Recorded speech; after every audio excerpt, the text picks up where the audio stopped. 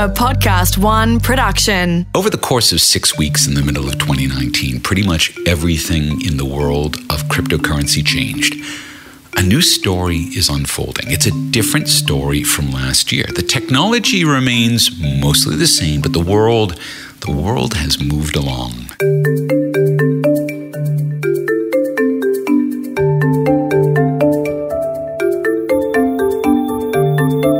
Hello, I'm Mark Pesce, and welcome to episode 6 of series 2 of Cryptonomics, a show dedicated to exploring and explaining the way cryptocurrencies and the technology underneath them, the blockchain, are transforming our entire world. Along the way, we've learned what makes it all tick, how people are using this technology to do amazing things, what it all means for the future of money, finance, investing, and the economy. We've spoken to folks who have built successful businesses using the blockchain, some of whom have even created their own successful cryptocurrencies. We've learned how things work, why they work, and when they don't.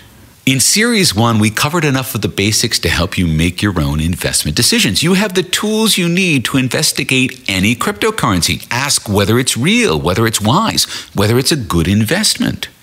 You learned the questions you'd need to ask and the sorts of answers you'd want to receive. Cryptocurrencies, though, they're only the tip of the iceberg. The whole field of blockchain is just over 11 years old, but it's already working its way into the core of some very established businesses, including banking, and it's being used as the foundations for some entirely new ones. Over the next billion seconds, the entire world of economics, everything that is touched by money, will be changed by this new technology, and that's why we call this series Cryptonomics. When you look beyond the ripples produced by the rise and fall and rise of Bitcoin, you can see another wave, a tsunami of change that's rolling over banks, retailers, even currencies. Now, there's a lot of hype surrounding cryptocurrencies. Some of that hype is justified. It's a new way of doing business. It's already forcing institutions as fundamental as central banks to make way for it. Now, in a moment, we'll be joined again by our wise and well-read panelists discussing the emerging balance of power with Facebook on one side, the People's Republic of China on the other, a situation no one foresaw, and a geopolitical rearrangement that we can't seem to avoid. It's a great pleasure to once again welcome Mark Jeffrey to Cryptonomics. Mark is the patron saint of this podcast because our episode on cryptocurrencies on the next billion seconds was at the time the most downloaded episode of that series. That series inspired this series. Welcome back, Mark. Thanks for having me, Mark. Joining Mark Jeffrey is our other partner at this roundtable, Robert Tercek, the award-winning author of Vaporized, a book that explains the why and how of all that is solid in the world melting into software, and that includes money. Welcome back, Robert. Hi, Mark. All right, part 1, Zuck against the world. Now, when we last had a conversation, it seemed as though Libra was going from strength to strength. There were partners including PayPal and Visa and MasterCard that were all lining up to support Facebook's new currency. There were 28 major partners. Now, by the time that those partners sat down, this was in October, to put their signatures onto the agreement that created the Libra Association, that number had dropped from 28 to 20, and specifically PayPal, Visa, and MasterCard had all dropped out, plus 5 others. They all cited various concerns. So my first question to you is, what do we read into this? Well, I think the people who dropped out were the incumbents, who were only there in the first place because they feared that they would be left out if somehow this Libra thing took off like a bat out of hell, and they weren't on board the train. So it's not really that surprising that they dropped out. They didn't want to be there in the first place. And now that Libra's under so much congressional scrutiny, they sensed risk for themselves by sticking around. There was also some talk that some senators had sent some letters to these companies saying to the effect that if you remain part of this Libra consortium, we're going to start investigating you, not just about Libra, but about all your transactions. You are now under more intense scrutiny. So basically you're painting a target on your back. Yeah, pretty much. This is an interesting thing because the corporations were all kind of international. I mean, Visa and MasterCard are international, PayPal's international, even though it's headquartered in America. And so Do we start to see the situation where the U.S. is starting to dictate all of that policy around this because it's the senators who are sending these letters? This is reminds me of what we've seen happen again and again and again when big organizations and old companies are threatened by digital disruption. Instead of embracing the future or putting their best minds to work with reasonable resources on how can we manage this process, how can we be at the forefront of it, what we're seeing Congress do is circle up the wagons and protect the old guard, basically throwing the future under the bus in order to protect the past. And I think that's exactly what's happening here. It's you've seen that again and again and again as digital media has rolled into one market after another. Right now, it's happening in the healthcare industry, for instance. Where they're kind of sleepwalking towards oblivion as tech companies start to roll in with digital health initiatives. And so the tendency is always to circle up the wagons and defend the old model, and try to do whatever you can to stop the new from gaining any traction. It doesn't seem to work. So this is a weird approach to me. I can see why it's happening, but there's so many examples. Is it almost reflexive then? This is just what you do. Sure. That's true, because it takes a heroic leap of imagination to envision a world where every single rule that you live by, including economic rules, is overthrown and an entirely new set of rules comes into place. That takes a lot of imagination. Typically, the only people that are successful at this are the so-called disruptors, the companies that have nothing to lose. That's why they can think that boldly. Now, in this case, Facebook's really interesting because they play the role of, they play so many roles. But in this case, they're being portrayed as the villain. And it's funny because I never really tend to think of Mark Zuckerberg as a hero. But in this case, he's the champion for the future. And that's why he's wrapped himself in the U.S. flag. Yeah, I don't think the U.S. is going to control, ultimately, the future of where these things go. For the moment, they will definitely control the future of Libra. However, as we've mentioned previously on this show, the United States is increasingly fenced off by cryptocurrency exchanges, and only the U.S., as though we're the kooky country, as though we are North Korea of crypto, right? And so if we continue down this path, it's not going to be good for the United States. Look, these are not the only troubles that Libra has had. Everyone, so the Federal Reserve, the European Central Bank, many other central banks, China, India, all of these folks have come out saying Libra is a bad idea. Almost all of them, when they cite why, will cite money laundering and terrorist financing as the reasons why. Though we know, because I was in the room when it happened, that the FATF worked out a whole set of recommendations, which will become regulations, that these problems are effectively solved now. That, in fact, cryptocurrencies will have to be transferred the same way money in banks is. So, Mark, what is the concern here? Well, the concern is not money laundering. Just about a month ago, a major worldwide child porn ring was brought down specifically because the transactions were conducted using Bitcoin, which left a trail on the blockchain. Fiat cash leaves no trail. So it's not about money laundering. It is about retaining the dominance of the dollar and control. That's where their concerns are. So they're using that basically as the canard. That's the scare tactic. So, don't leave this safe little compound, you silly people. That's kind of where they're coming from on it. So Rob, you said something in our last conversation that was just, I thought, so prescient, and I've really been reflecting on it. You said that Libra is going to be given the slow walk into oblivion. So is what we're seeing how that works? Is it just this continual resistance and just always finding a reason why Libra is not measuring up? Yeah, in a way, Facebook set this trap for themselves because Zuck has said several times that he's not going to proceed unless Libra gets a green light from every regulatory body. And of course, one of the Congress people who was wire brushing him on Capitol Hill recently asked him which regulatory bodies in specific, and he was unprepared to give them a list of the bodies he was expecting to get approval from. I thought that Zuck was horribly unprepared for that testimony in front of Congress, and rightfully. I mean, he ended up getting drubbed by several Congress people. That process isn't just a way to isolate Zuck. It is, for sure, a way to put pressure on Facebook. It's also a warning to all those other members that are still part of the. This is how you will be treated. Exactly. If you like what's happening to Zuckerberg here, join him for our next hearing. For your public flogging. So you can imagine why a lot of companies dropped out. So your question was about the slow walk, and yes, I think that's exactly what's going on. So if you wanted to stop this thing, if you wanted to stifle Libra in the crib, the way to do it is to pick apart the alliance. The way to do it is to drive it offshore, like Mark Jeffrey just said, to make people who participate in this thing feel like they're fugitive, not welcome in the United States, subject to extra scrutiny, subject to some sort of congressional inquiries. We've seen again and again and again, these congressional inquiries don't actually solve anything. They don't really reveal much that you already don't know that isn't already in the paper. They're really a chance for Congress people to grandstand. And there was a lot of that happening. Oh my God, so much. It just went on and on and on. So this is the thing. We saw Zuckerberg ponying up to the Congress. Ostensibly, the reason was to discuss Libra, that these hearings were about Libra.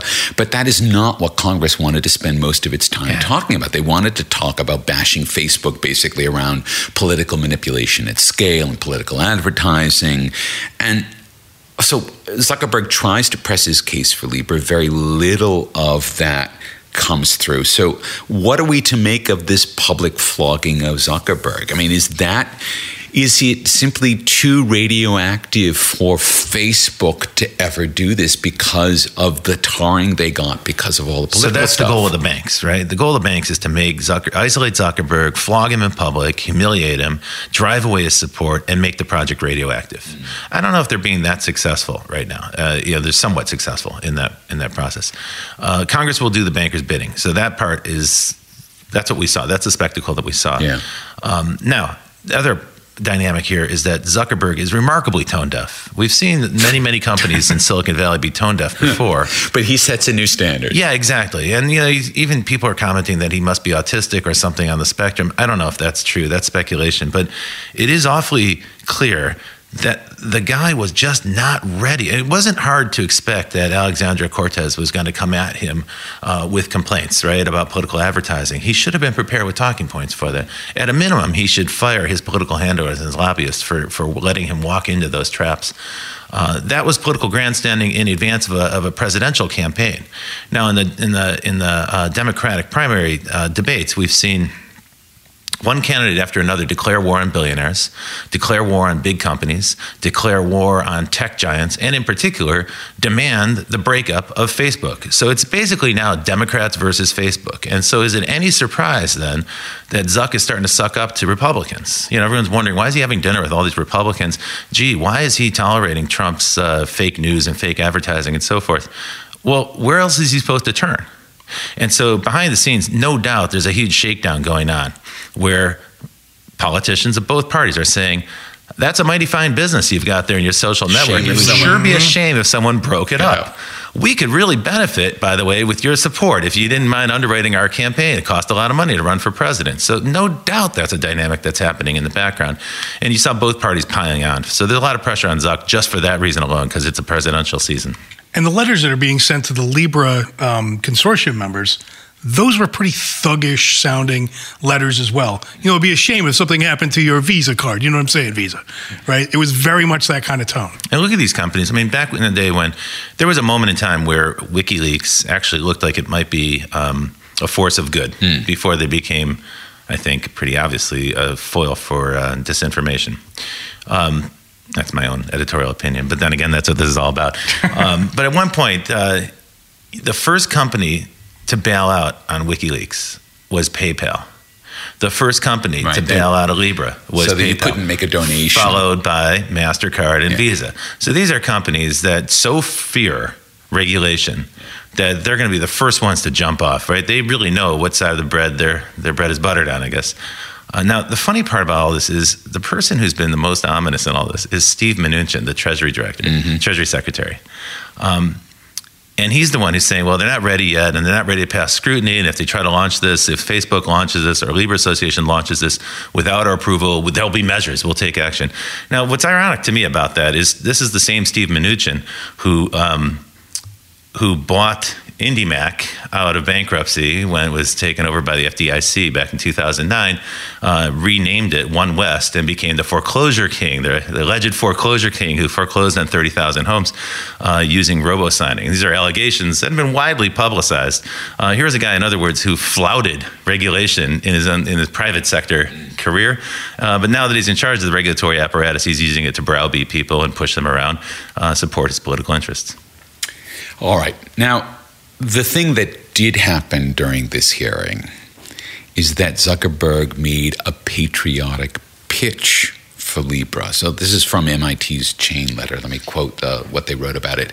Zuckerberg, in his opening testimony, said that the opposite was true, that Libra, and opposite in terms of undermining U.S. sovereignty and undermining U.S. power. Libra, as currently envisioned, will be backed by a reserve composed of several sovereign currencies, but since the reserve will mostly be dollars, Zuckerberg said, regulators should see it as an opportunity to, quote, extend America's financial leadership as well as the democratic values of the U.S. and oversight around the world. If America doesn't innovate, Zuckerberg said, our financial leadership isn't guaranteed. So, is Zuck really a patriot? Is this the choice before us? Back Libra because you believe in a strong America and a strong dollar going forward? Or I think it's an incredibly true point. Never mind what you think of Zuck. I mean, Zuck's got his own agenda. There's no doubt about that. Zuck has behaved badly. There's no doubt about that either. However, our guy has come to the table, Zuck being our guy, along with 28 partners in a consortium. He's not trying to go it alone. He is trying to do it in a very crypto consortium kind of way, and said, I want to make this thing. He could have just gone ahead and made it and then came back and said, well, too late, you can't stop me now. He didn't. He came to the table with the plan, said, this is what I want to do. I want you to approve it. I have 27 partners. And Congress proceeded to mostly make sound bites of themselves for their Twitter feeds and videos of themselves beating up Zuck to gather, votes, really. It's really amazing. The only organization that could make Zuckerberg look good under the circumstances is the U.S. Congress. Right. So United States of America has all of the advantages in this war, this coming cryptocurrency war that has already begun. And we are in the first innings of it, and we are fumbling it by trying to knife our star player. He's got his problems. So, keep an eye on him, to put him on a leash.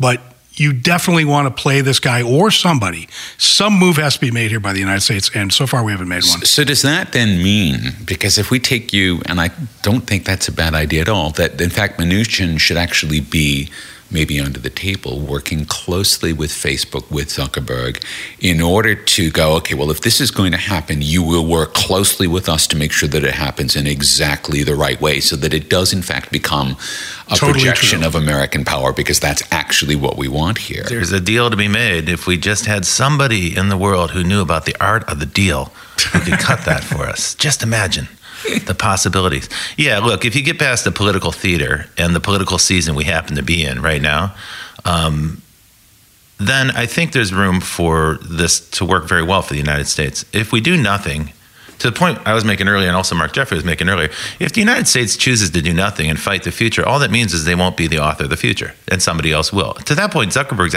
absolutely right.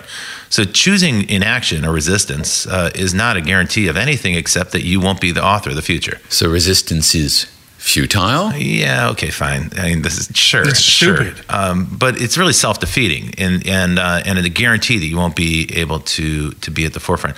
Look, we live in a petroleum economy, for better or for worse. And the currency that we use is the petrodollar. Right. Because the Saudis have to be paid in US dollars. Yeah. And lots of countries, lots of oil-producing countries, aren't that huge of a fan of the petrodollar. I'm thinking of Russia for one, but also Iran. Venezuela. Exactly. So there's plenty of very wealthy countries that are pumping oil out of the ground that wouldn't mind changing that petrodollar. The United States gets an incredible benefit from being the global reserve currency. That our dollar is used as a global reserve currency. That's a gigantic windfall for Americans most of us are oblivious to. It's no secret that back in 2008, the Russians and the Chinese had a conversation about maybe it's time to dethrone the United States and push the dollar off the stage. If we choose to do nothing, And if this digital economy continues to grow at twice the rate of the physical economy, which is the point I made in the book Vaporized, at some point the digital economy will be larger than the physical economy. And if it's now not dollar denominated, where will U.S. leadership be? And what kind of influence will the United States have? So right now, we get to run the economic world. We get to force all those petrodollars through the SWIFT banking system. We get to shut down what we call money laundering on our own terms. We're not going to have any of that leverage if a new digital currency arises that isn't managed by somebody in the United States. And because it's digital, it could arise very quickly, and it could arise everywhere else other than the United States. And then it's forced down our throats. And there's nothing we can do at that point. We'll be talking about how that probably is already happening. You're listening to Cryptonomics. We'll be right back.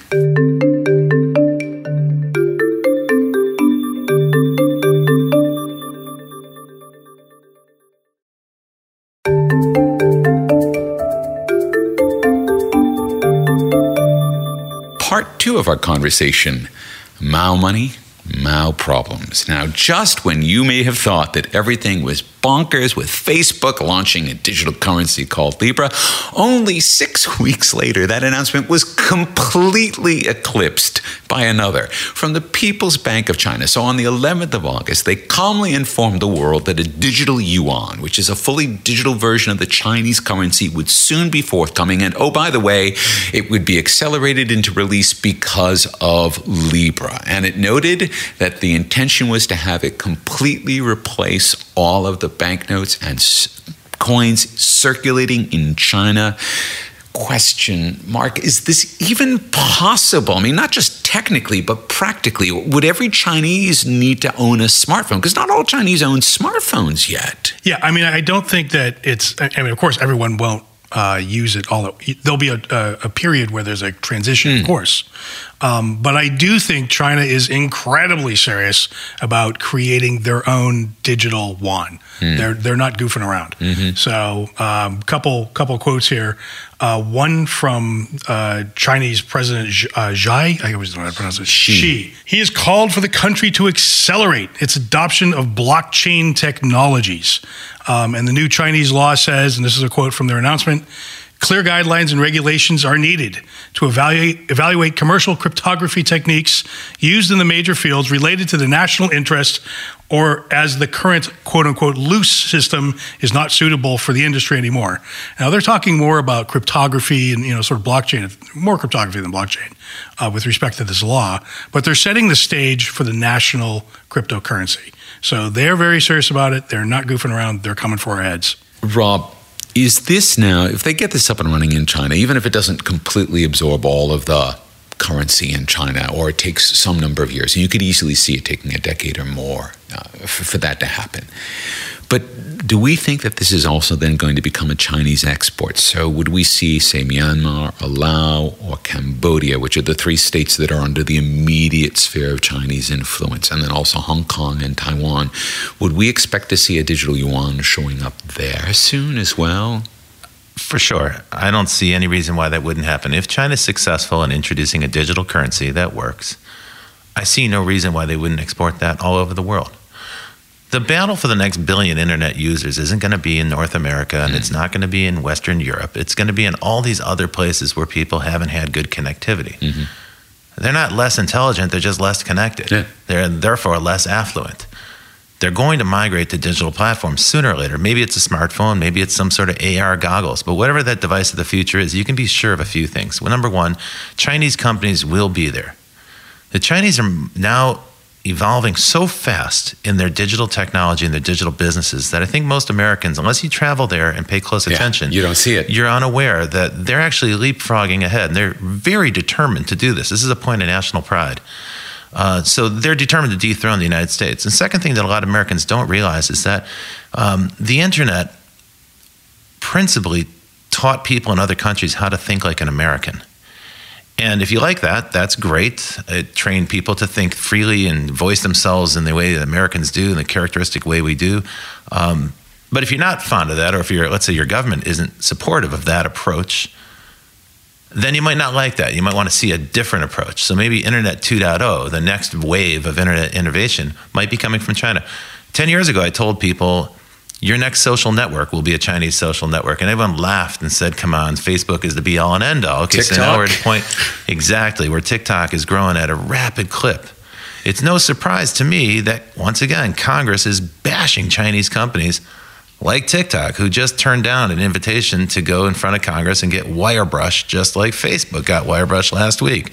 I'm not surprised. Why would anyone accept these invitations?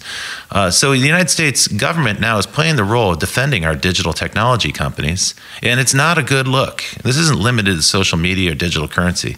It's across the board. If this is the Chinese century, and there's broad consensus that's the case, does it begin with the Chinese redefining what money is and how money works? Is that how this power shift happens? Is there a sense of sort of inevitability around that?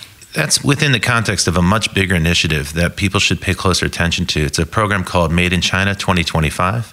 It was introduced by President Xi back in 2015. And the idea was that China within the 10-year span, would become the world leader in a number of crucial technologies. Those technologies include artificial intelligence, renewable energy, automotive, particularly robot vehicles, so-called smart factories, a number of different fields. This is China's industrial policy.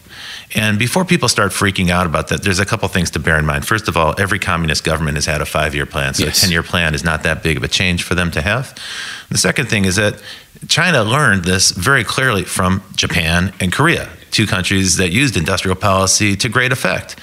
Two countries that used industrial policy to dethrone the United States, and particularly our electronics companies and telecommunications companies. And automotive. So when you look at China's central bank digital currency, this notion of a government-issued stablecoin, I look at it in the context that China seeks to be a world leader. Not the only world leader, but a world leader in all of the important technologies of the 21st century. I'm not certain they're going to get there. There's a million ways to fail, and it's not always the case that industrial policy works. And we've never seen any country been able to pull this off. But nevertheless, you can't underestimate the level of determination and innovation coming from China. They are now at least 1 year ahead of us in 5G telecommunications, and it could be more than that.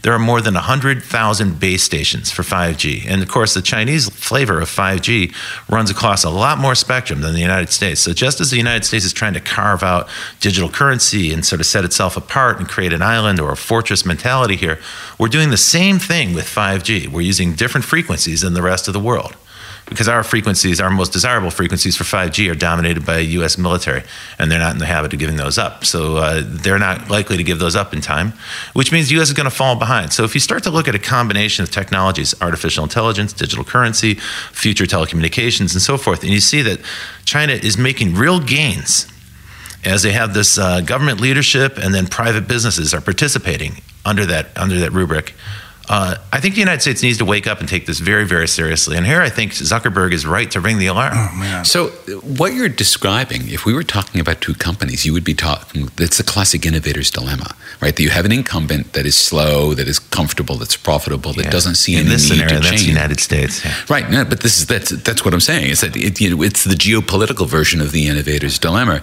And then you have the disruptor coming along who has no established infrastructure to disrupt, who can just do new things because they are unencumbered. They can put 5G everywhere. They don't have to worry about the bands, all of these things.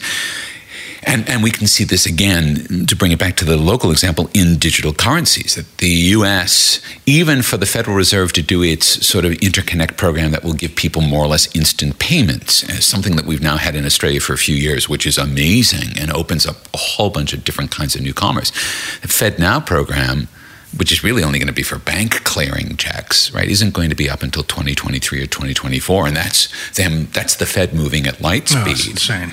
Right? So are we, but again, innovator's dilemma. Large, well-established cash cow businesses move slowly. Is the U.S. in some sense condemned to this? Or because you're right, Zuck is there offering them the new, exciting, shiny with all of the reasons that we should fear and distrust that, but nonetheless, it's the case. About 6 months ago, the official, policy of the Chinese government was that blockchain and Bitcoin are scams, right?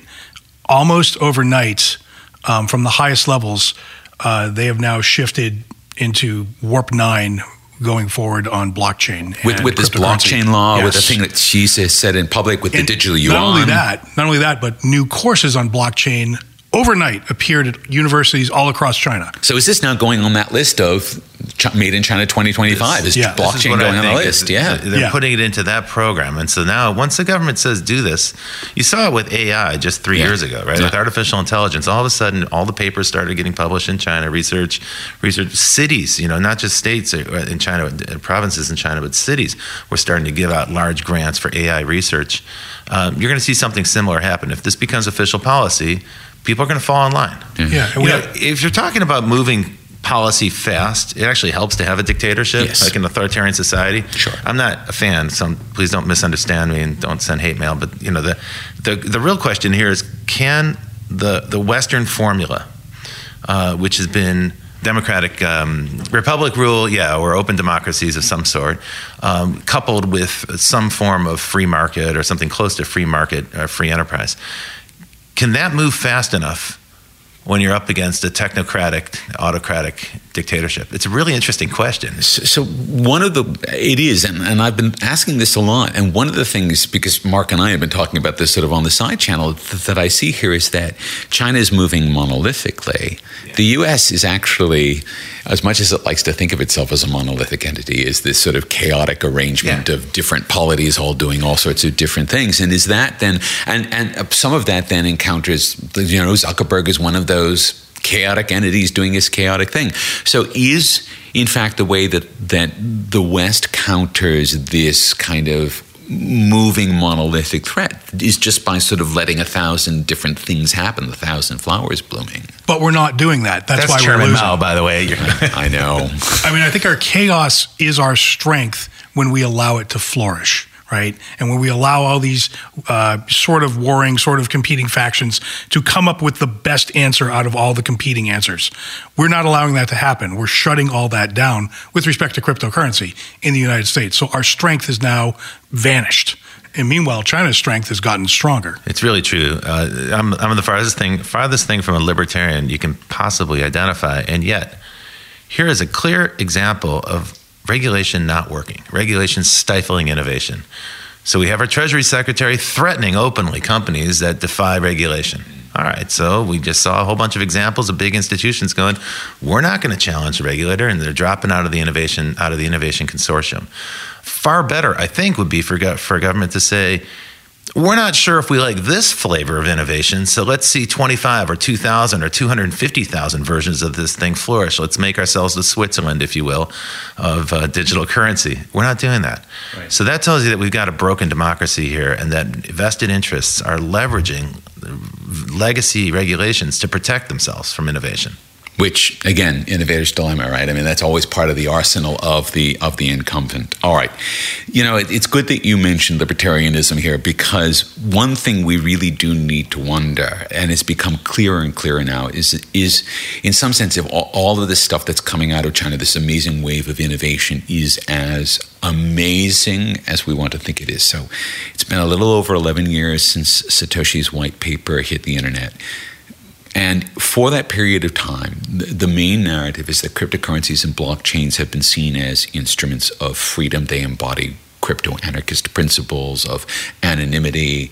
What if, and I want to sort of state a point of view that I think is going to sound a little heretical, but is probably starting to become clear. What if that point of view was actually always wrong? Because all of these technologies are based on ledgers. All ledgers are data logs. They track things. They can be used to track people. As you mentioned, Mark, from this child pornography case, that happens all of the time. Is that the real goal for China's dive into blockchain? Because this is what I've been thinking, and I wasn't surprised to see similar sentiments in the New York Times in an article that was titled China's Proposed Digital Currency, More About Policing Than Progress. Let me just quote a little bit of it. One patent filed, the article says, one patent the bank is exploring, this is the People's Bank of China, is a tracking system that would make the digital currency's movements traceable between transactions and people. That's the end quote. So the article makes the point that a digital currency issued by China's central bank will reveal and log all of the financial activities by all Chinese and by anyone else using that currency. That is a level of detail. It's a level of surveillance that has never before been possible. It's never really even been dreamed of. So we're moving from surveillance capitalism to surveillance capitalism with Chinese characteristics. So does that mean that the libertarian dreams, the fantasies of cryptocurrencies opening the world has now transformed into the ultimate tool for authoritarians? Yes, I think there's absolutely that possibility. I think that China wants to get control of the keys. They want to see the flow of all digital currency. It would be harder to do it with Bitcoin.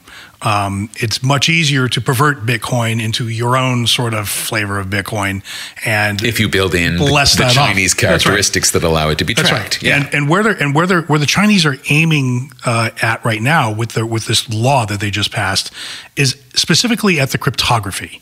So I'm going to quote now Dovey Wen, who I follow on Twitter. Brilliant woman. She speaks Chinese natively. She is a reporter for Cointelegraph. We'll link to her Twitter account in the website. Yes. She says the key takeaway from the Chinese law is that the developing of new cryptography, hashing algorithms, even the usage of the tech is now in the official legal realm. This means that you need to follow the CCP standard for all encrypted behaviors, right? So that could include mining, block propagation. All that stuff is now property of the party. So that's a new development. Yeah, which means that presumably they would have all of the technique that they needed to be able to crack something. And this is this is exactly why you have to regard suspiciously anyone's offer of cryptography, right? Because all cryptography is provisional until it's been tested by a lot of people in a lot of situations. And even then, they still get broken years later because no cryptography is perfect. All right. So if we have this blockchain with Chinese characteristics, this money with Chinese characteristics, this digital currency,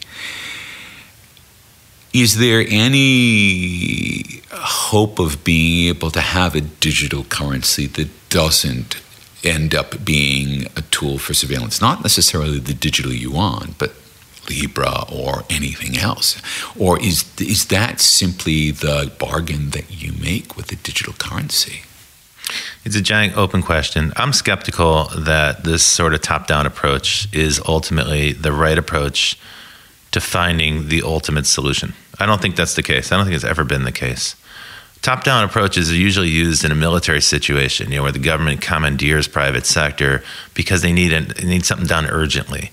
And then after the military action is over, that takeover is decried and measures are passed and people are rebuked, and we go back to letting the private sector do what it does, which is innovate and use capital efficiently to develop new novel solutions. I think that's probably where the ultimate destiny of digital currency is going to emerge from. The problem we have right now is that the United States is in a historically strange spot because money dominates politics, and so you can buy politicians. It's the best investment for an incumbent company right now. Lobbying by far brings the biggest return on investment. So no surprise, you've got a lot of people in a do-nothing Congress that are prepared to do whatever it takes, whatever kind of grandstanding and theatrics are necessary to just slow things down so that the incumbents can figure it out. You saw something similar happen in healthcare, but it hasn't stopped healthcare. Right? Digital healthcare is evolving. Digital healthcare is happening. It's happening around the margins. You saw something similar happen with payments, but that hasn't stopped Apple and everybody else from piling into digital payments. So my hunch is that innovation is going to continue and it'll find a way by hook or by crook, and we might need to sort out our government. I'm personally not going to stay awake at night worrying about China dominating digital currency. I think ultimately this is a kind of weird backhanded validation of the concept that a national government that seeks to be number one, that definitely is after some form of dominance in technology, is embracing this. That's a wake-up call. And maybe it's late. Maybe the United States should be more on it. Maybe we should have better congresspeople. I don't know. But here's what I do know. We will wake up from this stupor at some point. We're going to recover, and we're going to do what we do best, which is innovate. I totally believe in that because I believe in people like Mark Jeffrey. Okay. So this is on me to innovate? Yeah, well, you're doing it, and you have been, right? But by the time we next do this, Mark, you better have a full solution worked out. I'm going to bank on Mark Jeffrey more than I'm going to bank on some faceless bureaucrat in a communist system. Come on. So we always end our roundtables with the predictions. So I want you to both give me your best predictions for Libra and digital yuan, say over the next 6 months or so. Where do we think we're going to go? Please, Mark. So I think Libra will launch in some way. It won't be in the United States. It'll be somewhere overseas. It'll be a limited launch. They'll call it a test, but we'll see something. They can't just not do anything. I don't think it can go that long. However, I think more interestingly, I think that this activity in China will finally make Donald Trump and Maxine Waters both wake up. Both Donald Trump has said, I hate Bitcoin, I hate cryptocurrency. Maxine Waters has basically said the same thing. So they're both kind of on the same page. I think this China thing will wake both of them up. I think we will see the announcement of a digital crypto dollar sometime very soon. I don't think we're going to fall asleep on this one. I think at last China's action will wake us up. Do you think? I mean, we might in the next see 6 an months. announcement, but do you think we'll see an announcement, but not a release? Because I can't see No, it the won't be Federal released in Reserve the next 6 moving months. that fast. But we will absolutely start moving, and we will get into motion. So we're late to the race, just like the space race. But I think we'll finally get in gear. Keeping in mind the number of vehicles that blew up on the pad. We'll have some during the early explosions. days There's of no the question about space that. race. Rob? I agree with Mark. I think work on Libra is going to continue. It's worth pointing out to your listeners that the U.S. Congress cannot actually stop Facebook from development. U.S. regulators can penalize Facebook for releasing it in the United States, but they can't stop them from developing. And Zuck's made it very clear he's not going to stop. So I think that that's going to continue. It might launch someplace else first while they sort this out. My belief is that there is a backroom deal to be done. It might involve paying for some politicians' election campaign of some sort.